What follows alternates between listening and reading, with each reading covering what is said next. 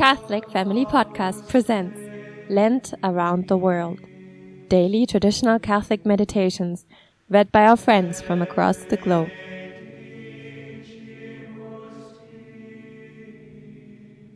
Welcome to today's Lenten meditation. Today's meditation comes from Lent with the Angels, which is given to us by Saint Gertrude the Great from Westchester, Ohio.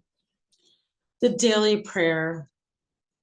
Angel of God and well-beloved brother, I trust myself to your benefits and implore thee humbly to intercede for me with my Savior, so that he may forgive me my sins, strengthen me in well-doing, help me by his grace to correct my faults and lead me to paradise, there to taste the fruition of his presence and to possess eternal life.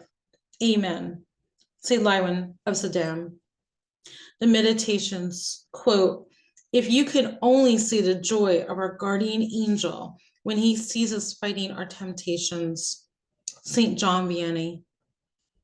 Meditation. God permits every man to be tempted, but he never permits us to be tempted beyond our strength. Temptations must come to every man. No one can be crowned unless he has conquered. No one can conquer unless he fight. No one can fight without adversity. Hence, temptation must come.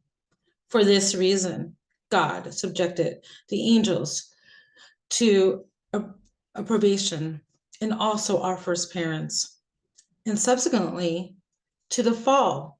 Trials have been the lot of mankind. But the stronger the temptation, the more abundance is the grace.